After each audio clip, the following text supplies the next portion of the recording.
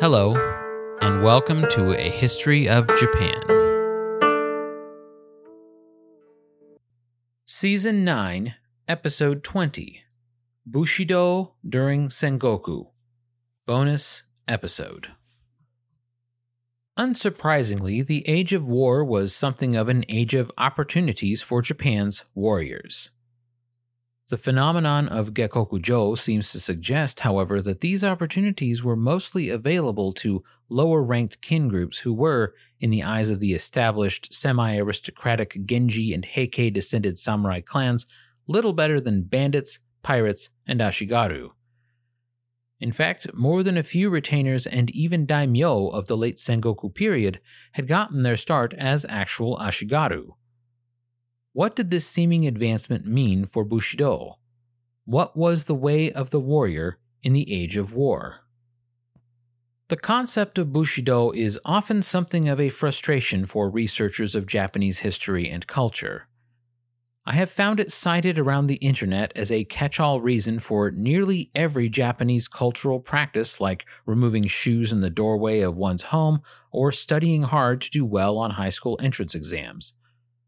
I once saw a person claim that the samurai didn't use shields because it was seen as cowardly and contrary to the principles of Bushido, which I found particularly amusing because the samurai absolutely did use shields in combat, though not necessarily in the same manner as their European counterparts. The hard truth about Bushido is that it is and always has been a somewhat nebulous concept.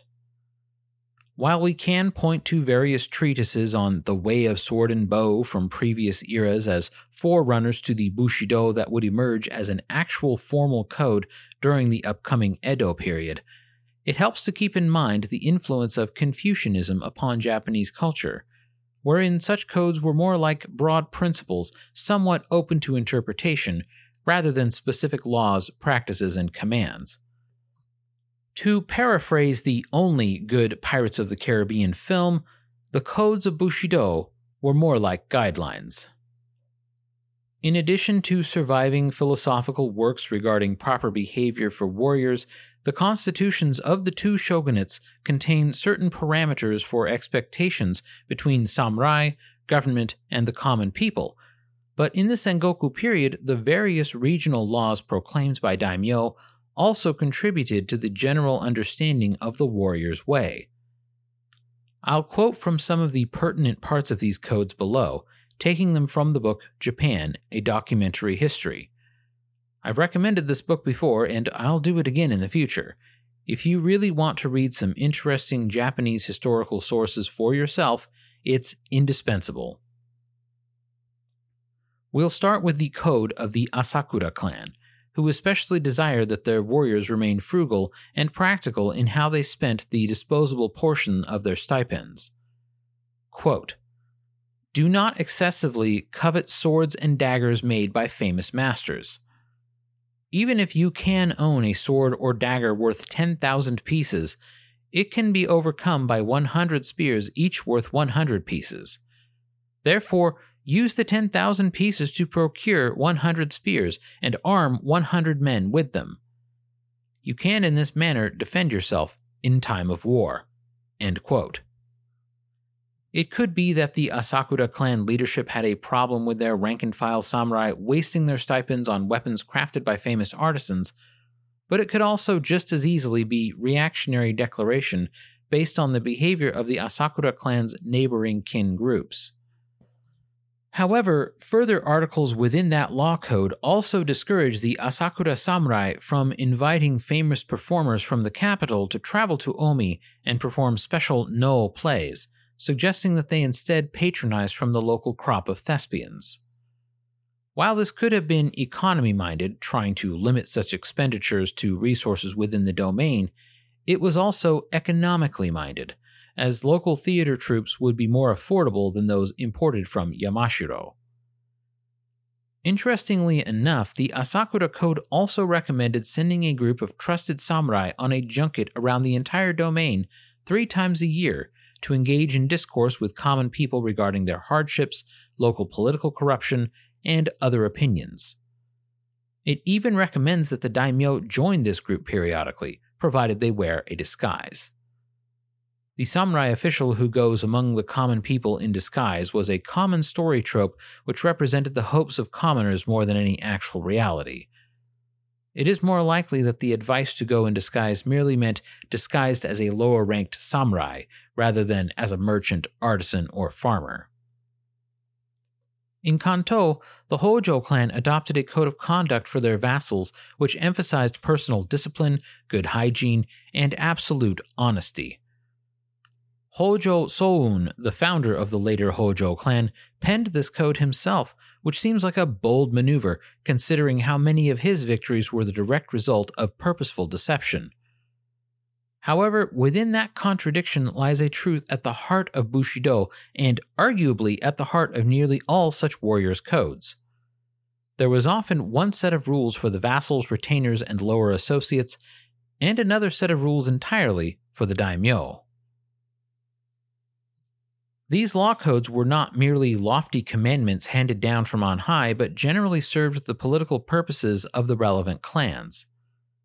I mentioned previously that the Takeda clan forbade its vassals from marrying into families who resided outside of the Takeda domain, the obvious objective being to limit interference from ambitious neighboring clans who might try to utilize Takeda vassals as their spies.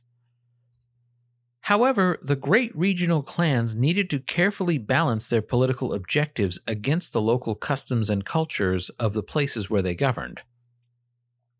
The Choso Kabe clan, for example, emphasized in their law code the need for every able-bodied man to train themselves in various ways of fighting in case they were needed to defend the Choso Kabe domain from invaders. Eventually, a class of common farmer warriors would emerge in Tosa province who were fiercely loyal to the Choso Kabe, in spite of the fact that they were not official samurai. The privileges enjoyed by these fighters, known as the Ichi-ryo Gusoku, would eventually make them practically the equals of the provincial samurai, a fact which would make life rather difficult for a certain future clan who would attempt to take possession of Tosa province and oust the Choso Kabe. While their chief function during the Age of Civil Wars was obviously making war, the samurai were encouraged to be more than mere warriors. Enjoying the arts of tea ceremony, flower arranging, ink painting, calligraphy, poetry, and reading classic literature were often considered essential for any samurai who reached the rank of retainer or who hoped one day to be chosen for such a trusted role within their clan. It is worth noting that not every samurai believed that appreciation and enjoyment of fine arts was a worthwhile pursuit. There were some who viewed such pursuits as wasteful luxuries and promoted a rather Spartan ideal for Japan's official warrior class. The tensions between aesthetic enjoyment and martial discipline would come to define some of the intra-clan conflicts which will emerge next season. Regardless of anti-aesthetic iconoclasts, the samurai actually had their own dedicated branch of Japanese poetry, a genre rather morbidly named death poetry. Death poems were meant to be final parting thoughts to leave the world in the event of a warrior's death, especially on the battlefield. Death poems were often sewn into garments worn by the composer and could be found by an enemy who had slain them.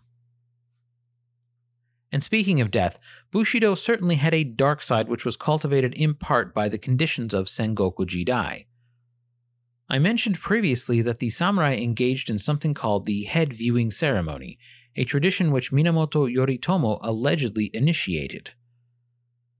By the Sengoku period, this ceremony became more like a festival with especially gruesome decorations.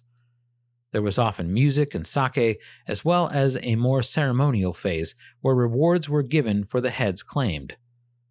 Taking the head of a famous enemy could mean a big promotion and or stipend increase for any warrior, so being able to confirm the identity of an alleged hero of the opposing side was a critical check against dishonest warriors seeking unjustified rewards. When Oda Nobunaga won the Battle of Okehazama, the principal head which served as the centerpiece for the afterparty was that of Imagawa Yoshimoto. Particularly austere opponents were given a posthumous honor of Ohaguro, which is the method by which someone's teeth were dyed black with a mixture of vinegar and iron filings. While ohaguro was still a popular practice among the nobility of Kyoto and had in times past seen popularity as well among the samurai, by the Sengoku period it was generally reserved for the heads of high-ranking enemies and intended as a way of honoring their rank after death in order to avoid being haunted by their onryo, their vengeful spirit. In fact, the particular retainer whose job was to officially identify the heads of the slain would do so with most of his face hidden behind an open fan, so that the onryo of his enemies could not identify him from the afterlife and haunt him. Other ceremonial measures were likewise taken to soothe the vengeful ghosts of the slain after the head viewing ceremony had ended. Gruesome as having a severed heads party is, there were other practices ascribed to the samurai which are darker still. Some warriors, upon receiving a new weapon, desired to test it on live human subjects to ensure it would work on the battlefield. These unscrupulous fighters would wait in alleys and poorly lit areas until the darkest hours of the night, and then throw themselves onto an unsuspecting commoner and cut them down with their brand new sword, spear, or halberd. This practice of weapons testing, called tsujigiri, was obviously illegal, and there is some historical debate regarding its actual real-world frequency. There are certainly accounts of samurai acting like serial killers, murdering a random person 4 nights in a row before being caught and then executed. These stories appear to be the exception rather than the rule, and I'm inclined to think that this kind of thing was not very common. That is not to say, however, that samurai never turned their weapons on unarmed commoners. In a society which was as obsessed with etiquette and hierarchical politeness as feudal Japan, rudeness itself could be a capital offense. Part of a samurai's duty was keeping the populace in line, and they did so by targeting with ferocious violence any commoner who was insufficiently respectful toward the samurai, the local officials, and their liege lord. In the novel Shogun by James Clavell, there is an incident where a merchant who sells oil is nearly trampled by the horse of the protagonist, an Englishman, who is on a hunt with his samurai friends. The oil seller makes a rude comment to the protagonist, who has been accepted as a samurai of the Tokugawa clan, and one of his friends borrows his sword and promptly slashes and murders the oil seller. While this account is fictional, it is very much in keeping with what we know about the law as it existed during the Sengoku period and beyond. Nitobe Inazo, in his seminal work Bushido, relays an anecdote in which a commoner warns a samurai that he saw a flea jump on his back. The samurai responds by decapitating the commoner on the spot without even a word. How was he insulted by the commoner who seems to have been trying to warn him of danger? Nitobe explains that by claiming a flea was on the samurai's back in the first place, the commoner was implying, albeit accidentally, that the samurai was a beast like a horse or oxen. Thus the unfortunate man was killed, and, I'm assuming, no one probably told that samurai that he had fleas ever again. This example has always horrified people when I've shared it at parties, which is probably why I don't get invited to a lot of them. However, it is worth mentioning that not every perceived insult resulted in extrajudicial execution, and that the samurai who were too liberal in their perception of insults and thus killed a lot of commoners were often punished for the carnage they caused, sometimes even by execution. The daimyo desired that their commoners be hard-working, tax-paying, and authority-fearing, but they rightly understood that there was little profit in rampant killing, and that eventually too much slaughter would mean shortages. After all, commoners could not work hard, pay taxes, and fear the authorities if they were dead. As the regional clans consolidated their large multi-province domains, it was natural for the more powerful samurai to cultivate a cult-like following of obedient vassals and retainers. It is rather laughable to think of Uesugi Kenshin lecturing his warriors on the importance of loyalty to one's liege lord, considering he extorted his name and title from his former liege lord, but I think his example is particularly illuminating regarding how Gekkoku-jo fit into the collective warrior ethos.